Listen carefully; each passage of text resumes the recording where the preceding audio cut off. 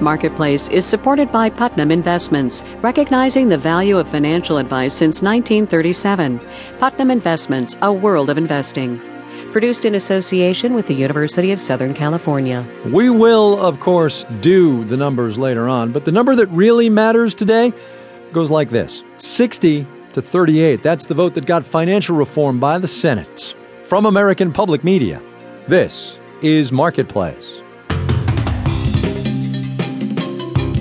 Marketplace is supported by Reputation Defender, protecting online privacy by monitoring the web and removing your personal data from websites that sell it.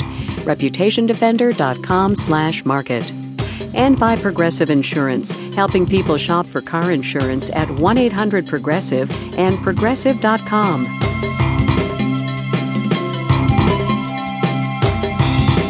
From the Frank Stanton Studios in Los Angeles, I'm Kai Ryssdal. Good to have you here with us on this Thursday. It is the 15th of July, everybody. Students of the Constitution, or just regular followers of the news, will know that it's the 60 part of that vote that was important. It's the one that got the Senate past the threat of a filibuster. The House having already agreed, the bill is now on its way to the White House. But for all the wailing and gnashing of teeth over what went into it, a lot of the details and a lot of the tough decisions are yet to come. Marketplace's Nancy Marshall-Genzer reports. The epic fight to overhaul the financial system took more than a year, and it's not over. Congress is making federal regulators do the heavy lifting. Michael Greenberger is a former financial regulator who now teaches law at the University of Maryland. He says it's one thing to do battle in Congress. It's another thing to then turn to the battle in the subterranean processes of administrative agencies where you're dealing with rulemaking, studies, reports. In fact, the financial overhaul calls for 243 separate rulemakings alone.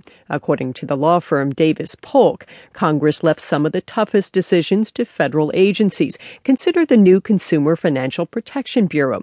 The legislation gives the new bureau the power to make rules and sue to enforce them, but it's not clear when that power can be used.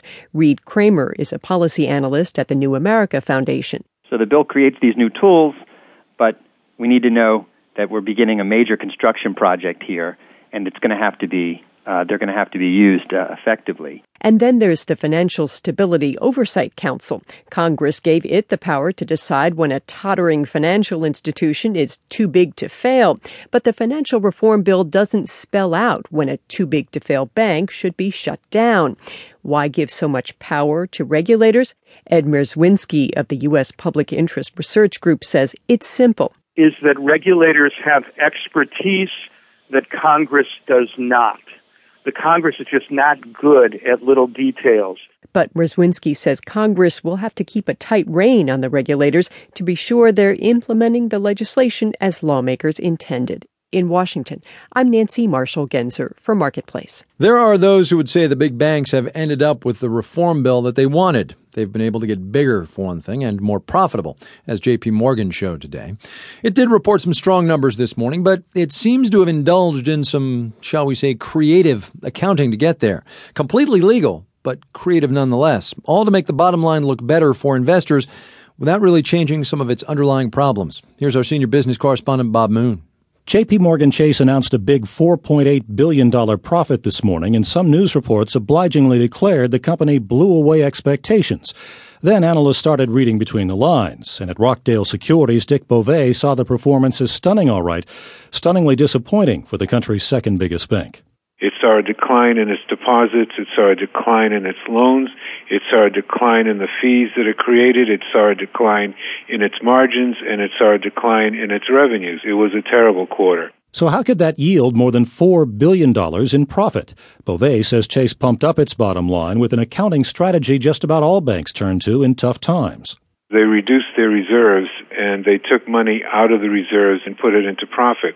Most, if you will, hardcore analysts who look at a company won't accept that as being a valid way to increase earnings. Beauvais did not use the phrase smoke and mirrors to describe this approach, but the Securities and Exchange Commission has come close since the economy collapsed.